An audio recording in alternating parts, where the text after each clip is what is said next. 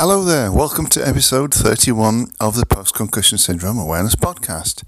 And tonight we have a very special treat for you, our first ever Brit on the show. Very excited. I know a lot of you listening in the United States and Canada and elsewhere probably won't understand my excitement and enthusiasm. But tonight we have Chloe Edwards joining us from Llandudno in North Wales. She's originally from Crewe in the Northwest. And she's going to talk about her own personal experiences from her injury in 2015. So here we go. I hope you'll enjoy this as much as we did. Right, so tonight, ladies and gentlemen, we have a first here on the podcast. Our first Brit on the show. So welcome to Chloe Edwards. Thank you very much.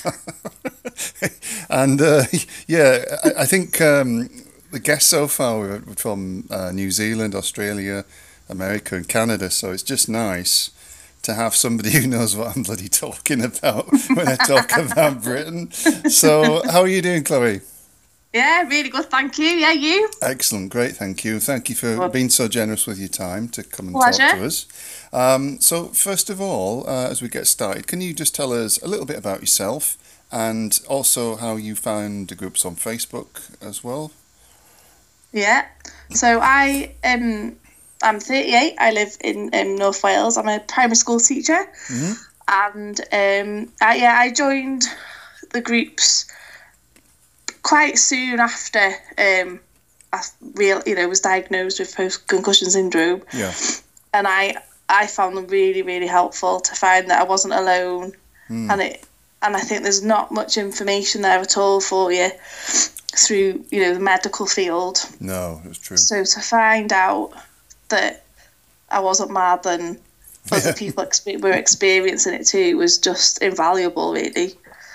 Yeah, like you say, I don't know if you know about the experience that I had. I mean, mine was back August 2006, and I had two head injuries in the space of 10 minutes, and just I tried to get to see even just to get to see a neurologist, Chloe. Yeah. For 8 years, but had no luck at all. Gosh. And I had further 2 concussions as well, so they just didn't want to deal with me. It's just awful. I was really lucky. Yeah. I was referred to Walton, and I'm so lucky I live where I do. Yeah. Because of an incredible neurology department in Liverpool. In Liverpool, yeah. And the consultant I saw specialised in post-concussion syndrome. Ah, so okay. Several Facebook groups, and the amount of people that are told it's all in their head, and yeah, we know it is, but in a negative way, they're making it and it doesn't exist, and it's depression or whatever. I think I'm so lucky that I saw somebody who was experienced in researching post-concussion syndrome and could say I give symptoms like I can't follow a conversation, I can't remember things, all the different symptoms, and he'd go yep, that's normal, like I can't do this, yep, that's normal, and he just knew. Wow. So I'm really lucky in that respect, and thank God for the NHS. Well, yeah, I might take issue with you on some of that, but thank God for the NHS in Liverpool, shall we say? Yeah. But it's such a postcode lottery, isn't it? And it exactly. Obviously your experience completely different. So I'm so lucky that I do live.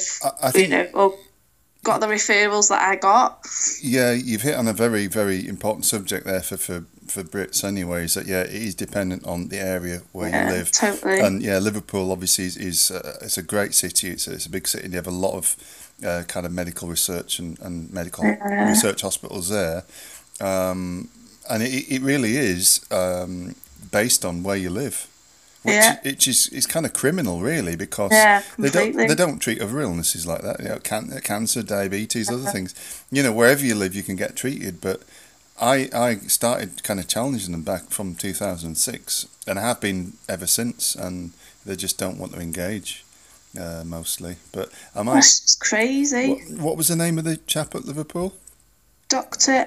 Adji. Dr. Adji. I might get in touch with him. I'll double check. Okay, I've got a link and a screenshot to his professional information on Walton Hospital. Yeah, I'd be at Walton Hospital. Right, yeah, I'd be grateful if you got that later. That's great. Yeah, right. will do. So when was your injury and what actually happened to you? In January 2015, I was driving home and I noticed a car a bit further on, a couple of 100 yards down the road, out of control, and I thought he's going to hit me, and he did, and he hit me on the offside front of my car, and then he sort of spun out of control, and I thought it was fine. I got out. I thought my main concern was I was blocking the road. Oh God, I'm blocking the road here. Checked, he was all right. I got checked to the ambulance, fine. Went home. My husband picked me up. That was that. Yeah. And then that was on the Friday. Okay, over the weekend. Woke up for work. Did some work on some planning for some student teachers on the Sunday night. Yeah. Got up for work Monday morning. I was exhausted. I had zero energy at all. Wow. I was teaching all day, and I didn't have the energy to say, to say good morning to the class. Never mind. I've never felt like that before. No. And didn't go in, and then it just got worse. The Wednesday, I ended up going to the doctors, and then I had I couldn't see anything. Everything went black, but there was like a lightning bolt, one sort of bit of white through my vision, and went to A&E, and they said, it's concussion. Right. If anything changes, come back. So went home, and then I got sort of all like pins and needles. My face went numb. Yeah. Went back in, and they gave me a leaflet, I think, on post-concussion syndrome. Oh, I've seen it. This was in within the week. Yeah. And then I was just shattered, but then it was all the cognitive problems was my big thing. Yeah. So I was off work for a year. Right. Went from being I've since learned through the neuropsychologist I saw there's no such thing as multitasking. It's switching your attention really quickly. But I could go from having a conversation and writing an email to doing something else at the same time, to not being able to add two numbers. So right. Yeah. Yeah, and the news research says that actually don't brag about being able to multitask and things, because it's actually very, very bad for your brain long term. It's actually not good for you. You shouldn't try and do it. And there's kind of like, I don't know, some people kind of like have medals to see how much they can, personal medals to see how much they can kind of multitask and wear it like a badge of honor. But it's not actually a good thing. No, it's not good. So where did you go from there? Did you get any kind of follow-ups or referrals within the first few weeks? No, that was then. It was just such a confusing time. Yeah. I'd gone from, teaching. I was acting head at the time, running the school. Right. Okay. And I just couldn't have conversations. So you just. If someone interrupted me, I could not get back to what I was thinking about. Yeah. And it was all the first time I was interrupted. The first time I couldn't retain something in my working memory to add them. The first time I couldn't copy a phone number down over the phone, I just burst into tears, because you can't, when the brain's like exhausted, you can't process the words you need to say, or just hang on a minute, you can't do it. And and I went to the GP, and then I think it was a while before referral went into Walton to the neurologist, and then there was an MRI, but that was in, I think it was March, April time. I went to the neurologist, and he said, all you said is normal, just rest time. That's what it takes. And then I was referred to, luckily enough, again, where I live, as a brain injury centre in a few minutes away from where I live. Yeah. So I saw a neuropsychologist there. And that was just, doing assessments. Yeah. They were hideous, and just feel like you'd want to throw up after them. They were horrible. Right. Not great. Far too much for my brain at the time. But it was just rest and just learning what was about the right amount for my brain to do. And you know, when I got back to being in full-time work, I can't tell you how happy I was. I bet. I didn't think I'd get there. I thought I'd have to give my career up. Yeah. I genuinely did. Thought I'd never be able to teach again. Yeah, it can be very scary, and like you mentioned, Chloe, and those early symptoms where you get that kind of, your mind is blank, and your ability to recall is just shot. Then you get, if you get that emotional ability, you might laugh or cry or kind of be totally sad for absolutely no reason. And one what I think is one symptom kind of knocks on the next one's door, and that sets that off, and all of a sudden you've got about 40 odd symptoms under the syndrome. It's crazy. But did you suffer any type of amnesia early days, or? Yeah. Oh yeah. I lost my Welsh. Right. I moved here to go to uni when I was 18. I went to night class to learn Welsh, and I was pretty fluent. That went, and I couldn't remember. I've still got gaps now. Yeah. Quite significant things people say, and I just got no recollection at all. Yeah. But it was about a year and a half later that I had an appointment with one neuropsych through insurance. Right. And he said you were unconscious, because he asked a question about what I remembered after the crash, and my first memory was getting out of the car, and he said, well, no, there's a gap there. You don't remember things that I would have been doing, like taking my seatbelt off, blah blah blah. And but I remember that point was in the September after, so it was a long time till someone said, actually you were unconscious, but not for long. Seconds, but I did have there's certainly gaps, and things did start coming back, but there are still some gaps there. Yeah, of course. Weird, isn't it?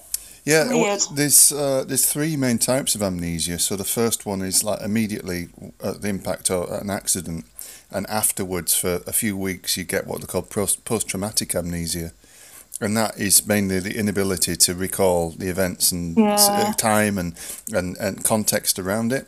Then there's obviously retrograde and anterograde amnesia. Retrograde is where you can't recall stuff from the past, and you're like, who am I? Kind of like, kind of what the hell, like you said about speaking Welsh and not being able to recall that. And anterograde is where you have difficulty making new memories. So that's where I did, like walking around the house going, what am I looking for? what am I doing? I set out to go to the other side of the house to get something, and now I've completely forgotten. So you've done your research, haven't you? Yeah, I've had a long time to do it, to be fair. I set off kind of like, actually from 2006 to about 2009. My life was just carnage. I lost my house, lost my job, lost everything. Ended up homeless, and just kind of like, it was like a whole kind of mess of stuff, because I'd had like 3 mild traumatic brain injuries in those 3 years, and I've had others since, and learned how to recover from them. So yeah, I think I just kind of crammed it all into a short space of time. It's just awful the impact it can have on, like, to have that level of impact on your life. It's just, which, as you said, if it was a different type of injury, that wouldn't have happened, would it? No, well, if they could see it, was what always might said. You can't see it, so therefore they say, well, it doesn't exist. And I think I possibly went through, some of what you might have been through as well, where I was told, they kept giving me more and more prescription medications, and a while they said, like, I think they got me onto, all kinds of horrible stuff, and then they're like, oh, we want you to go and see a psychiatrist. I'm like, there's nothing wrong with me. I don't have mental health issues. I've never been depressed in my life. I don't have any. I'm not on any kind of spectrum or anything. And then, of course, sent to a psychiatrist, and then he's like, oh, and I kept saying, well, I've had these, concussions, and I've got post-concussion syndrome. I've got a GP. He's given me a letter he said he diagnosed me with that. He's like, oh no, it must be something in your childhood. It must be a relationship. Really? And in the end, they wanted to label me with I think they got me up to about taking 8 or 9 9 or 10 prescription drugs, and then they were trying to say, well, oh, your behaviour's erratic, you must be bipolar.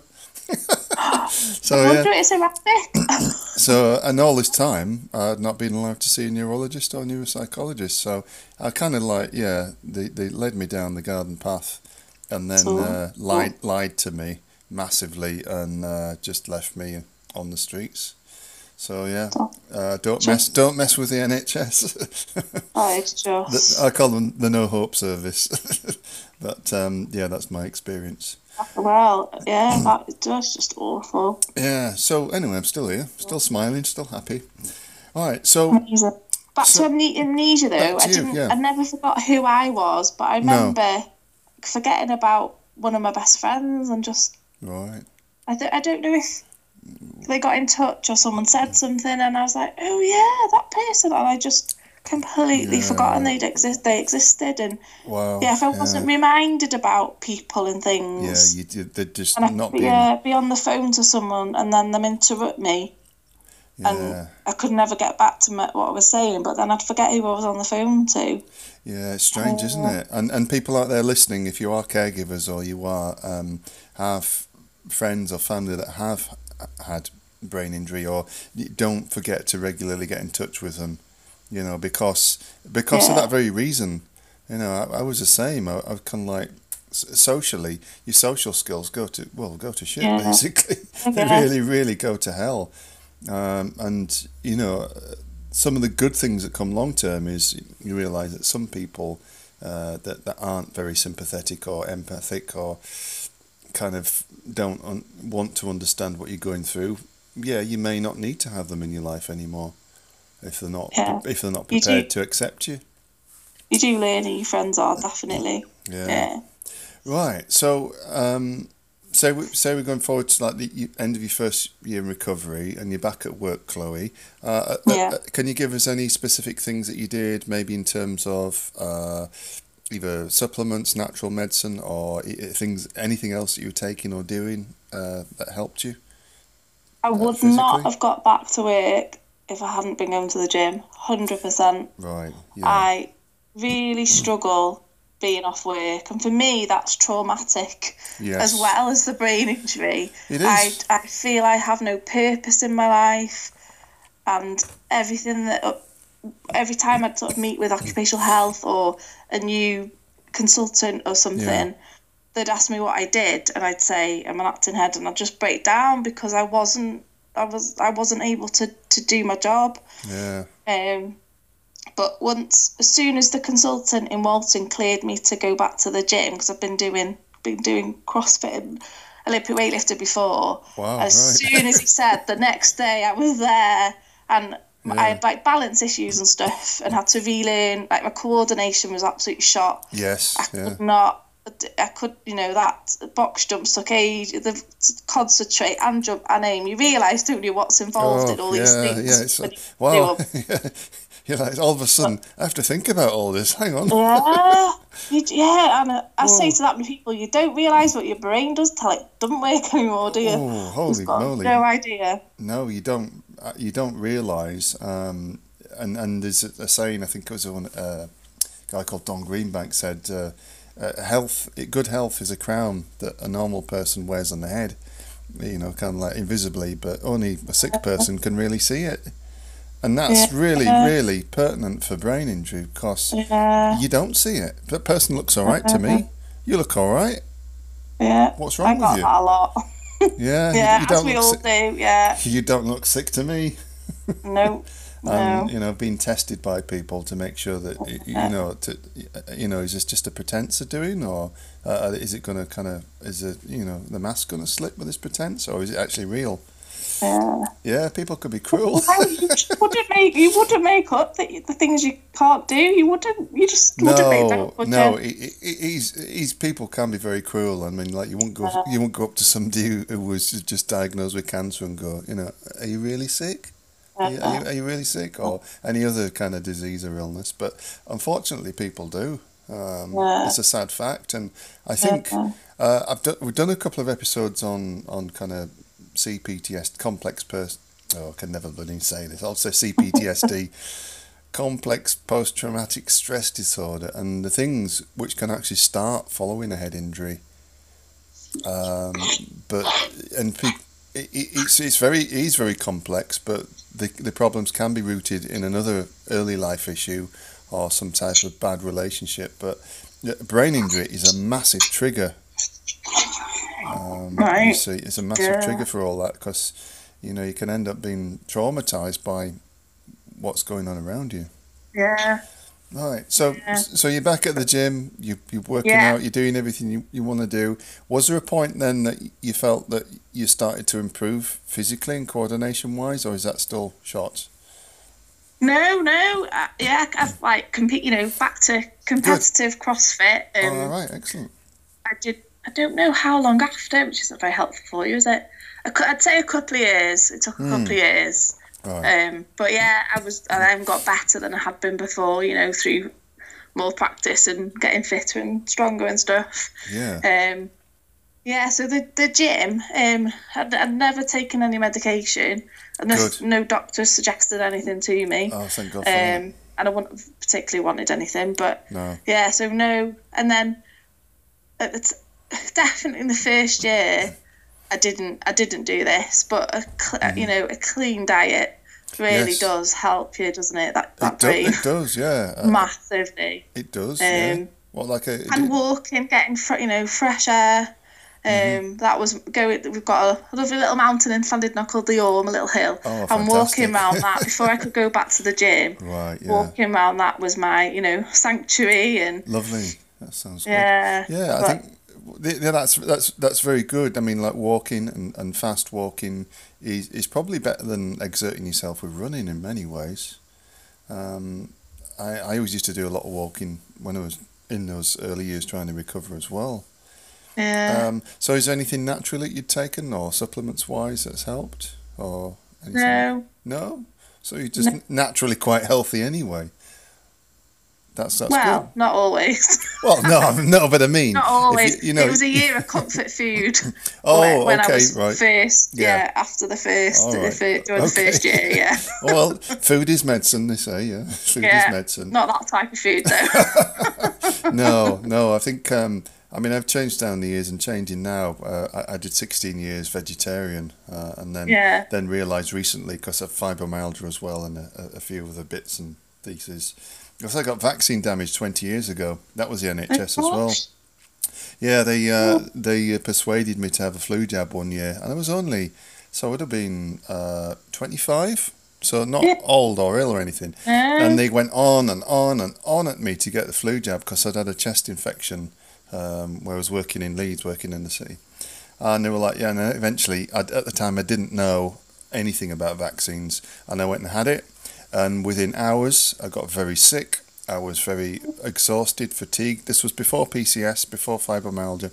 Got really, really ill, like bad flu-like symptoms, or what I now know to be fibromyalgia symptoms.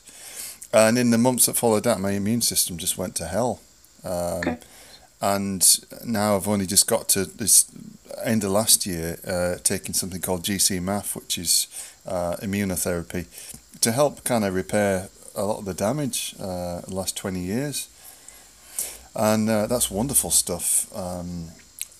But for me, I needed that because I had so many things that from when your immune system goes down, you get all these problems. So yeah, I'm really grateful to have had that, and I'm going to get some more very soon when I can afford it. And it's just basically it's the macrophage, like the immune system in your body. It stimulates all that to get you going. So enough about me anyway. Right. So you've never taken supplements and medicines and things. So I think that's probably more unusual. People with PCS, normally people will try all kinds of things, but definitely I think if you had that passion of your job and your work as a teacher driving you on to get fit, then I sincerely think that belief, Chloe, would be kind of stronger than anything else anyway. What do you think about that? Yeah, I think there's a fine line between, like a very fine line between acceptance and hope. Yes. I think because I'm a very, very positive person, and I think negativity just kills us, doesn't it? It does. And I think that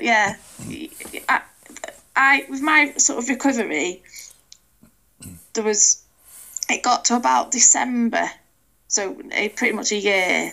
Yeah. And there was just a spike of improvement. And I remember being in the living room, and a friend came round. She interrupted me, bloody answered her, and then carried on talking. And I looked at my husband, and we were like, we were just like, we couldn't believe it. We were like, oh my God. And there was just this sudden spike, and it happened again a few months later. Just suddenly I could do more and more. And I think being negative and thinking I'm never going to get back, or whatever it is you want to do, whether it's a career or certain skills or whatever. But then there's another sort of side way. In a way, you've got to just accept potentially the new you. And yes, I think it is hard. Yeah, but definitely remaining positive and just wanting to get better.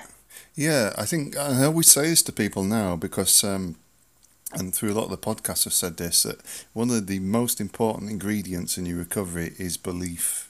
Yeah. And I think I started the groups on Facebook. There was nothing on the internet in March or April 2009.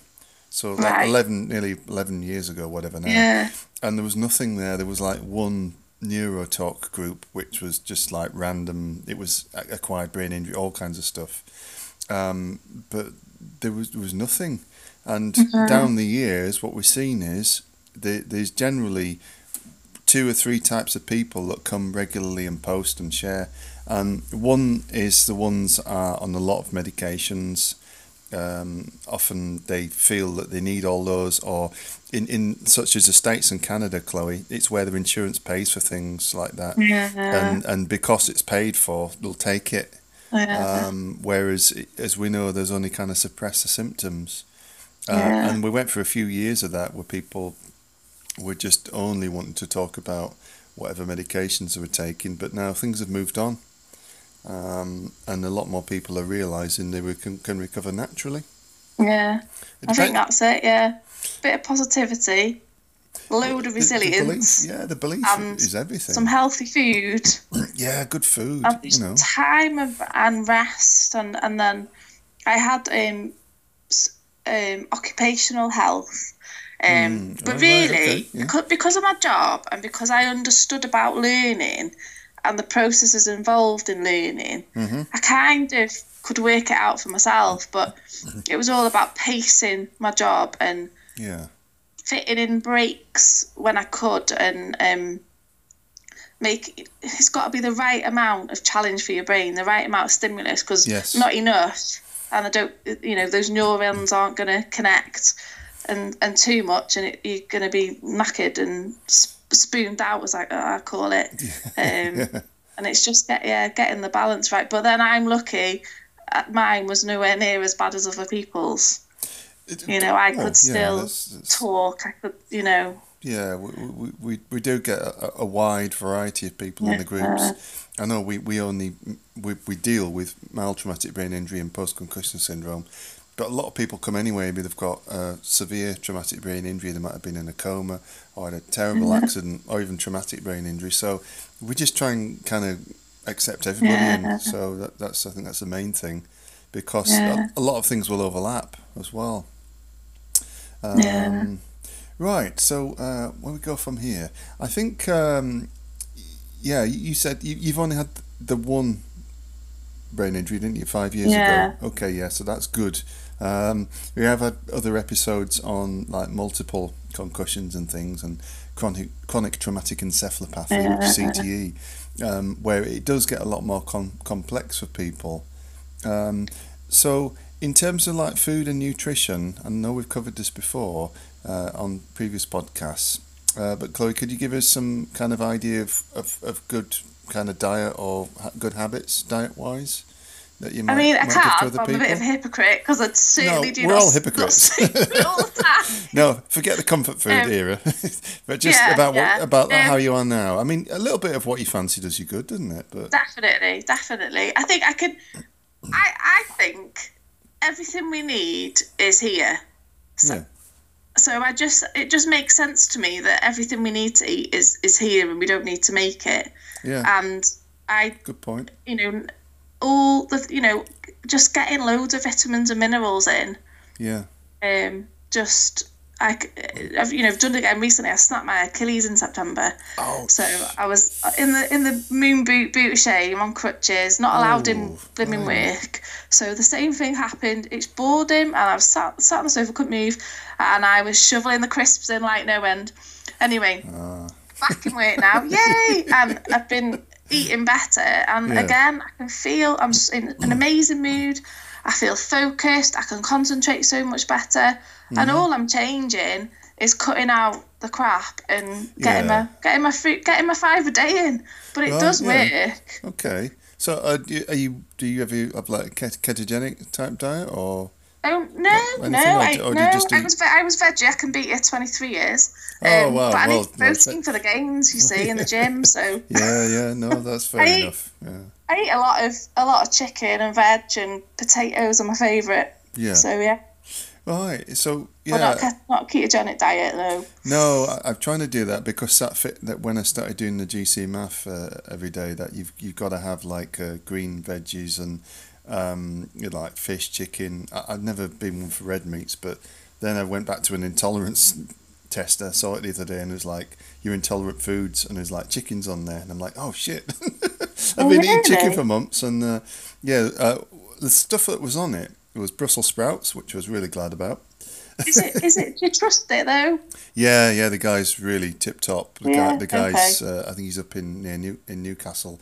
He runs Intolerance Labs, and and the stuff he's put on there. And I think when I looked at it and thought about it, like caseins for milk, butter, baked goods, and different stuff. And I thought, and he even does like non-food stuff. So I was like, he tests like something like 800. No, I can't. No, it must be more than 1,000 things. And the non-food stuff was like wool fibres. And I was like, holy crap. Every time I put like Chloe, I have like a lovely big like lamb's wool sweater that I used to save for winter. But every time I had it on, my throat would start to itch. I'd get like sore. Really? And I'd get like my nose would close. And I always thought that I had some kind of intolerance to that. But this guy was fantastic. And I think it wasn't expensive either. No. But yeah, he definitely gone through the foods, and then I forgot that chicken was on there, and I was like, start eating meat again. So now there's no chicken now. So sorry, but I've got celiac disease, so I don't eat gluten anyway. Oh, I see. Right, yeah. 'Cause I think yeast was on mine, and wheat and pasta was on there, and other stuff, and it was like. Yeah, but I've had a histamine intolerance as well. So that's where when you eat foods that histamine liberators. No, not honey, but like strawberries. There's one that's a massive one. Kiwi. Certain things, or anything that's aged or pickled or that's been kind of preserved is high in histamines. There's a whole load of stuff. But I thought honey because of bee stings. That's how my brain works. Oh right, yeah. No, I'm okay with honey actually. Yeah, because I use something now. I know I'm a bit of a case study really for chronic health. But I recently came across something. There's a German doctor, Dr. Klinghardt, and he's a functional biochemist, doctor, wonderful chap, old guy as well, but really good sense of humour. And he introduced me to something called cistus tea. Cistus is rock rose. Rock rose grows wild in Sardinia. And it's a really strange plant, beautiful flowering plant, but it can go years without water.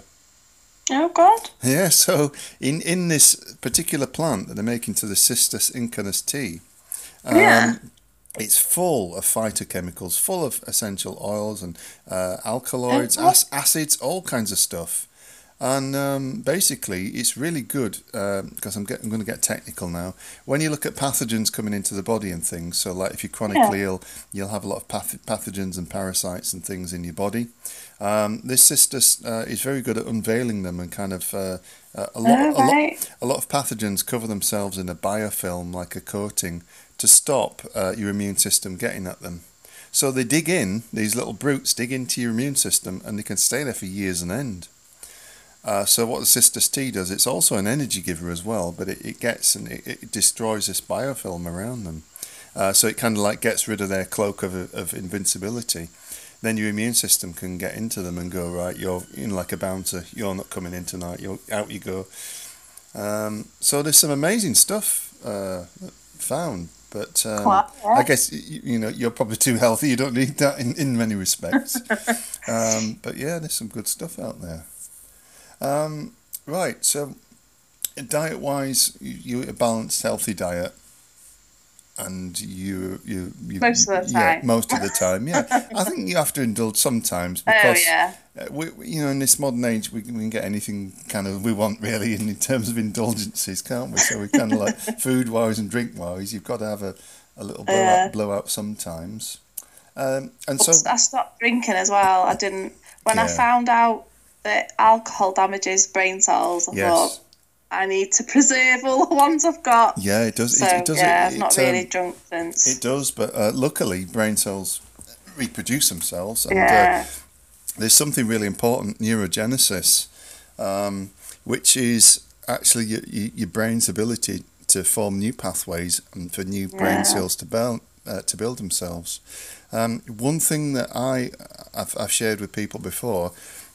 There's a particular type of mushroom called lion's mane, which comes from Japan, Chloe, and you can get these capsules or you can get it as a powder, but that stuff is dynamite. I've been using this for nearly 2 months now, and it is absolutely, for neurogenesis, this is the Rolls Royce of supplements. This stuff is, and it's not expensive. I think you get I've got like 90 capsules for £8 or something, and I'm taking 2 of these in the morning, along with some vitamin D to help absorb it. Yeah. And then I also take something else from Japan called Ashitaba, which is easy in a tablet or capsule form as well. That's a cephalic, so it helps your brain, boosts your brain.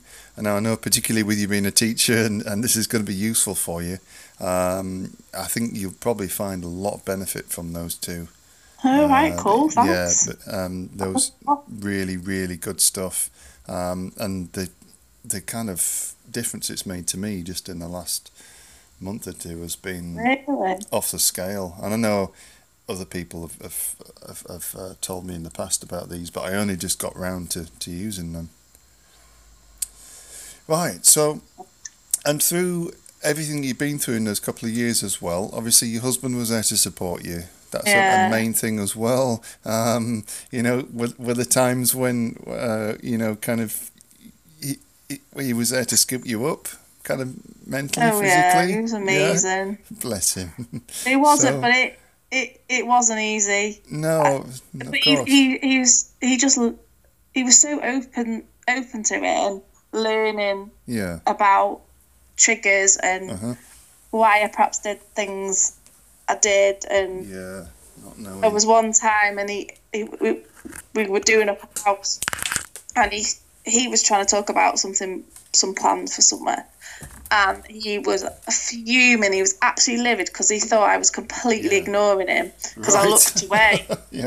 And I was like, I'm concentrating so hard on what you're saying. I couldn't look at him because that was too distracting. And so there were a couple of times where he thought I was ignoring him or something else happened. But those things needed to happen for him to know, actually, no, that's not the case. That's my strategy for concentrating or whatever. But of course. All I have to say to him is spoons. You know that you've heard of the spoon theory, haven't you? I have. I've heard it many times. Yes. Yeah, I thought if you know all these things, that you're going to know that. Yeah. So all I have to say is spoons. It's been spooned to death, unfortunately. He knows I have nothing left. So yeah, bless him. It's always difficult. for somebody else there to try and, but if you've got somebody by your side like that, then that's truly important. Yeah. Unfortunately, I went through mine on my own, so I was like, I was kind of like, I just got a bit mental. So hard. So yeah, we've already talked about diet and exercise and other things being important. Have you got any other tips for people listening, Chloe, that you might find they might find helpful? I think just rest. I think it really. But then again, I'm so lucky because I got sick pay, so I could be off work. I couldn't physically do my job, but then there's plenty of people that can't physically do theirs but don't get paid. And I'm lucky that we did get into financial difficulty because I then went into half pay, and that wasn't enough to cover bills and things. No, but I understand. So it we're still obviously still repaying things and stuff, but sure. It's just taking your brain, the time your brain needs to get better. And I joined a group. We're lucky in the UK. We've got a great charity. I hope you've had positive experience with them. Called Headway. Oh, Headway! I've not had any dealings with them actually, but oh no, no. They're a brain injury charity, and I've got a place in the London Marathon to run for them next year, baby. Oh, fantastic! Yeah, I'm so great. Excited. That's great. If anyone wants to sponsor me, that'd be amazing. Right. Shout out to the listeners. Anyway, so they provide lots of leaflets about the difficulties that you'd have and the different symptoms and why, and tips for recovery. And they have local groups all over the UK. They do, yeah. So going to meet people there, and they put me in touch with a brilliant solicitor because the insurance company with my car, the solicitors with my insurance company did not support brain injury at all, and they just they were awful. It was so stressful, So they put me in touch with a specialist solicitor who dealt with loads of cases. He knew exactly how to deal with me. He was really patient. Knew how not to bombard me with information, and he was amazing. Hooray for him! And they were a great sort of source of information and support as well. Right? No, I never had any deals with Headway. I don't know why. I've seen some of the leaflets and they seem pretty good, but they do a little card. You can get a little card off them to say you've got a mild TBI or whatever. Yeah, you got and it'll say, please be patient with me. Yeah. So it's really good in a shop when you can't find your words to speak to the. Yeah, that is good. And you can't get your words out, you can just show them that. And there's a lady in the States who've been on Facebook for many years. I think Lauren Bridges is her name, and she does a similar type of thing where she made cards, and she made even like a symbol to show hidden disability, hidden illness, and so on. Yeah, but it is important. I think more people get it these days. I know here when you got like bus stations and things like that, they have signs up now saying, if you have need of help or if you've got one of these cards, we will help you. And I think it's important that things are changing gradually. But I think the major changes that we need as a nation countrywide is like consistency with healthcare. Yeah, because our experiences could be more different, could they? And that's not right. Oh, no, I've just... Not that. Apart from one or two individuals in the last... Since 2006, I can't think of anybody else in the NHS that did anything but harm to me through what they did, or the kind of like apathy or neglect. But that's just where, the problem with where I live in Bradford is probably, I think it's one of the poorest cities in the country, because there's a great divergence of cultures and races and religions that live here. Then we've got like Leeds next door, which is like the money city. They've got all the money, all the kind of like wealth and stuff. So we're kind of like the poor relative down the road. Our health service has always been underfunded. It's always been a touchy subject. But I encourage you, if you are listening and you are in an area where things are difficult, so there may be certain cities inner city areas and so on as well, don't give up hope, because although you might not be able to access help from the NHS as I couldn't and others can't, you might be able to find that there's other people that can help you in different ways. So you might find like fellowship through groups. I mean, I went to different groups and things. I had fibromyalgia as well, and that's how I found Dr. Merrick and got other help. But it needn't always be expensive. No. So yeah, I know you do. You pay for your healthcare here all your life. You pay for it from the minute you start work, and your taxes, your VAT, your income tax, all the other stuff. So you kind of want to be able to feel that at the point you need to use it, it's there, but it's not always there. So I think now doctors and their attitudes are changing as well. I know a lot of them are. They can see through with the fact that the system is just loaded as a business model, really. But yeah, no, you've got to be able to look elsewhere if things aren't working, I think, as well. Okay, so right, what else was I going to ask you? There was another question. This my moment of random obliqueness. I call it my head has gone. I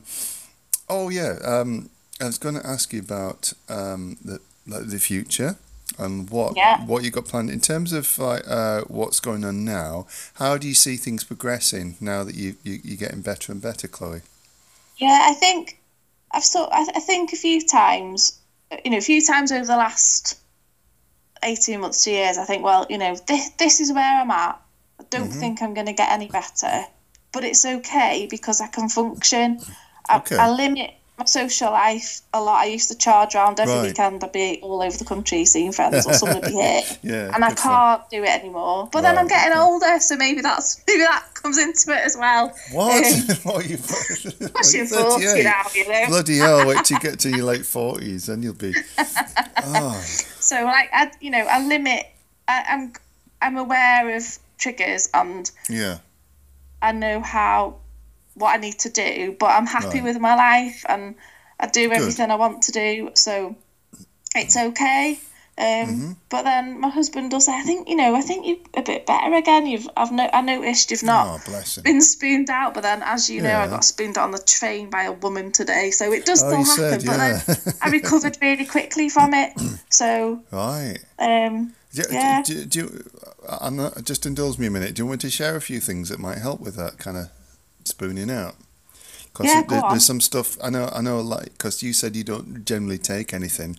I mentioned lion's mane, that'll massively help you, but what I find is that a huge dose of high strength vitamin B complex every day will help you, and I mean, like, more than the recommended daily allowances, because your body, with most B vitamins, your body can expel anything it doesn't need.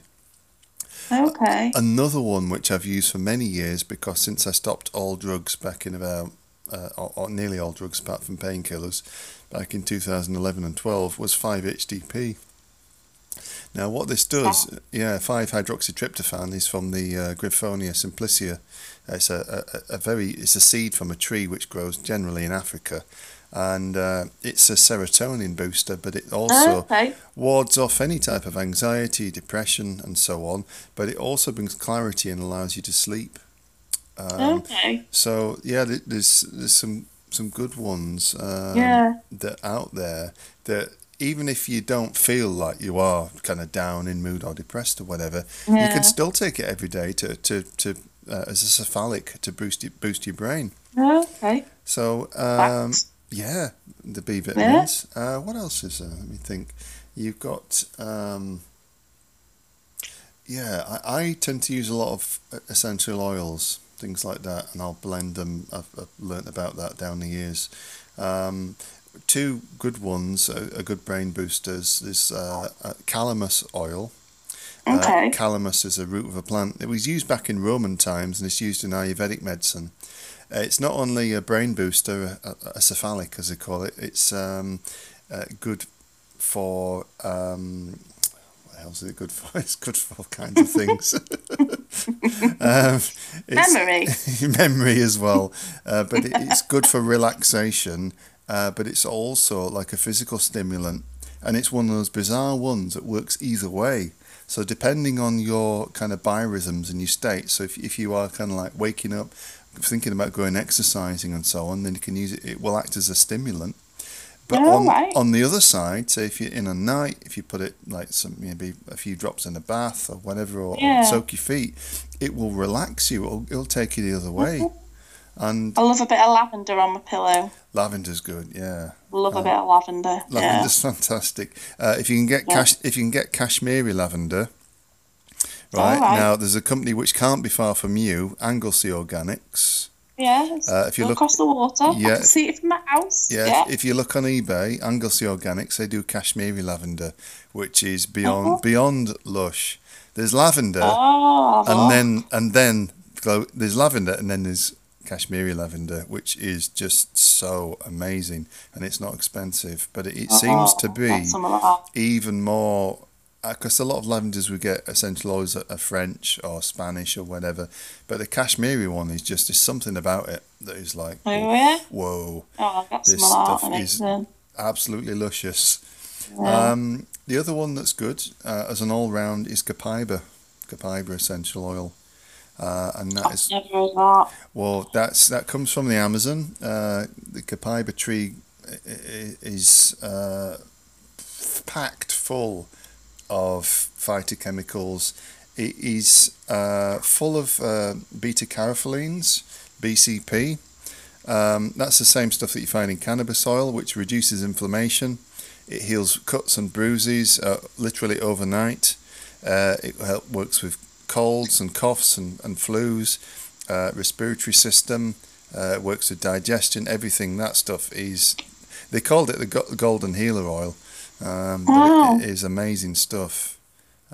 So yeah, those two particularly, and I've mentioned these before in podcasts, but those two are really, really superb. You need to write the guide to brain injury recovery, don't you?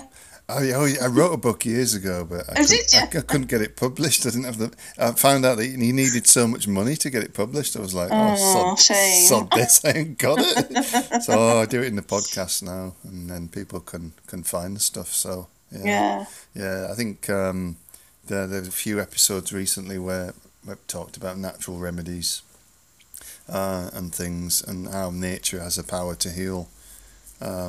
And I've written a protocol on how to heal from a concussion within 2 weeks, regardless. I wish I'd had that. Yeah, I know. Years ago. I know. This is the thing, though. You don't have it at the time. No. You don't know until afterwards, until years of study and research and everything else. And, kind of me being a huge geek for this kind of stuff, I found it out.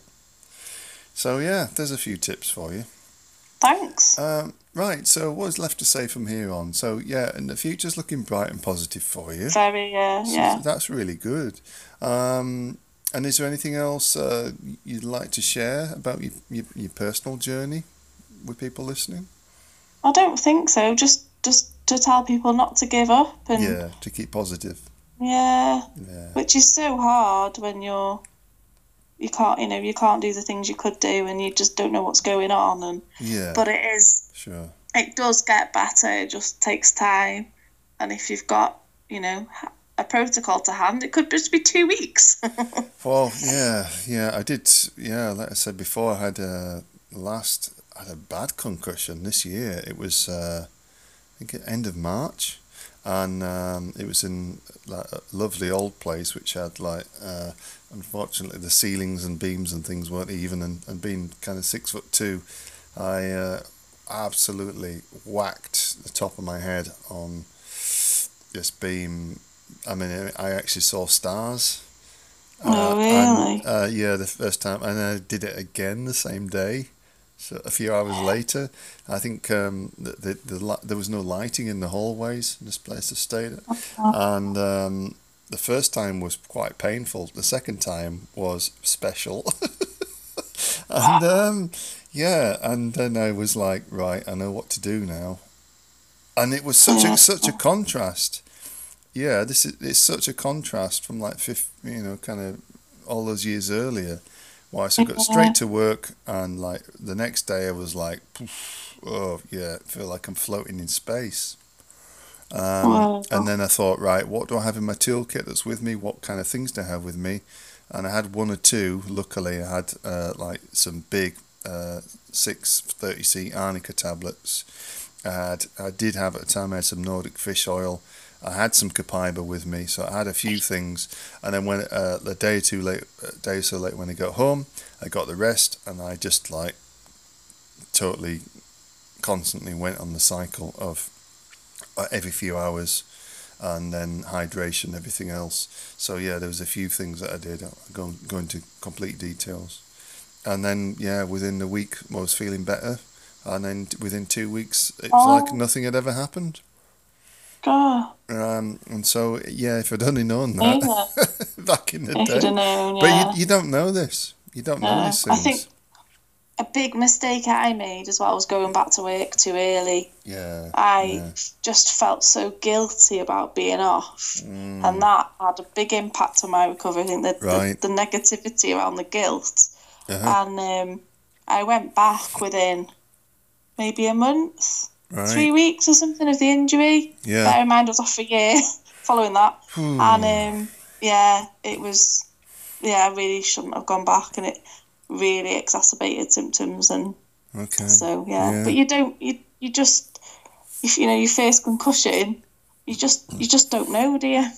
No, you don't. No, I'm no one you go to the doctors, no one tells you any of this, so they don't, because you have to learn the hard way. Yeah, but there's no way that they can ever understand, and you know, it's not something that even I think, a really good neurologist like the one you'd seen would have a good idea, because they probably treat a lot of sports people and so on. But in terms of day-to-day life, most people aren't athletes or sports people. They don't have that. They don't have that level of physical or mental fitness that would allow them to recover quicker. So it can be like me at the time. I was fairly fit at the time when I had my injury. I was fairly physically fit. Still, I was but it did take me down. Like you said, the fatigue. Oof. Oh yeah, unreal. But I was straight back at work a couple of days later. But I knew that I was floating in space, as I call it. I knew that I was having headaches. I was having I was feeling inflamed, and it was just like, whoa. And I carried on working. I was doing quite a technical, detailed job at the time, Chloe. Concentration. Concentration. And I was actually doing all right. And I think I lasted between kind of in August. I lasted till about Christmas time. And then I'd booked myself a holiday. I booked myself a couple of weeks in Mexico. And had a wonderful time. And then came back, and then I just crashed. And they demoted me and kind of cut my pay, and then waited till like the following June. I would still have to go under all they put a load of really, really kind of restrictive conditions on me, and I was like struggling anyway. And then wait till my birthday in June, and then they suspended me, and I never went back. So after that, it was like, career change time. Ka-ching. I was like, I've got to have a career change now. I just think, but it probably wasn't a great career at that point. So it was probably a blessing. Yeah, right. So, good. We've covered a lot in just an hour or so. So I want to thank you very much, Chloe, for being able to talk about this, and I know it is an emotional subject for anybody. I didn't cry though. That's good. No, that's all right. You can, you can't. Crying's often a good thing. Yeah, it's a form of purging. Is crying. It's kind of getting emotions out. But so thank you very much, and thank you everybody that's listened. And I will bid you a very good night, Chloe. And Mustar. Thanks for being the first Brit on the show. Thank you. Thank you. Bye. Bye. So that was our interview with Chloe just earlier on today. So that's a really good chat. And Chloe's very, very strong, positive-minded about recovery and recovering from the effects of concussion, despite how bad things can be. And she's living proof that you have to believe that you're going to get better and that you're going to get well. And obviously working as a teacher as she does, important work. That's really truly great to hear her story. Very inspiring. And really, really great. I just say once again, to have a fellow Brit on the programme. So in future podcasts, I know we're going to have maybe one or two more Brits on. But if you're listening to this and you are in the UK groups or anywhere in the British Isles, or any British-speaking country, anywhere, please do get in touch with me if you'd like to come on and chat and talk about your own thoughts and your own views on recovery from PCS. Be really, really happy to hear from you. Okay, so for now, all that remains for me to say is how you can get in touch with us through Facebook, the Post-Concussion Syndrome Awareness Worldwide groups. There's a few of them there. You can get in touch with myself. Feel free to send me a friend request or a message. David Bottomley.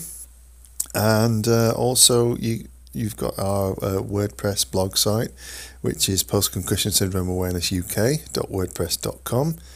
On Twitter, our handle is at Post-Concussion, or with myself, at David74, spelt DAVIGE 74. And I look forward to hearing from you. Keep your accounts and your comments, your praise, criticisms, keep everything else coming. And I look forward to speaking to you all very soon. Thank you. Goodbye. This is a very important disclaimer. In fact, it's not even a disclaimer. These are things that most sentient, intelligent, reasonable people actually know. And what am I talking about? In fact, with the podcasts that we're making, you have to be responsible. Myself, my guests on my podcast are not here to give you medical advice. We are not paid professionals. So, as society and the woke community dictates, we're here to say to you, any information which we put out in the podcast, anything we give to you is not construed or considered in any legal way or fashion whatsoever as medical advice. Any reasonable person knows that. But you're always going to get one or two or maybe a few hundred people that really are just as dumb as ABC XYZ. So, please do not take anything we say as medical advice or any other way. Please do your own research, your own just due diligence into whatever we say. And if you really, because you could really trust yourself, feel you need the help, trust yourself to get in touch with your local practitioner, general practitioner, doctor, specialist, or whomever, or your psychiatrist, or whoever you're dealing with through post-concussion syndrome or any other health condition. And if I need to spell this out anymore, just be really considerate and kind to yourself. And please don't accept what we're saying as any kind of medical or legal or personal advice. I don't know how many other ways to say it, but I'm sure those of you who are intelligent enough will realise that, we don't give that kind of advice. And if you did want that kind of advice, you'd probably pay somebody that was really good at it to give it to you in the first place. So don't worry about that. Just enjoy the podcasts. And this summit is 24 of them now at least, and just really, really have a wonderful time. And please get in touch if you need to, but don't worry about thinking that anything else. Just really, really enjoy what we're doing, and so much love and respect to you all. Thank you.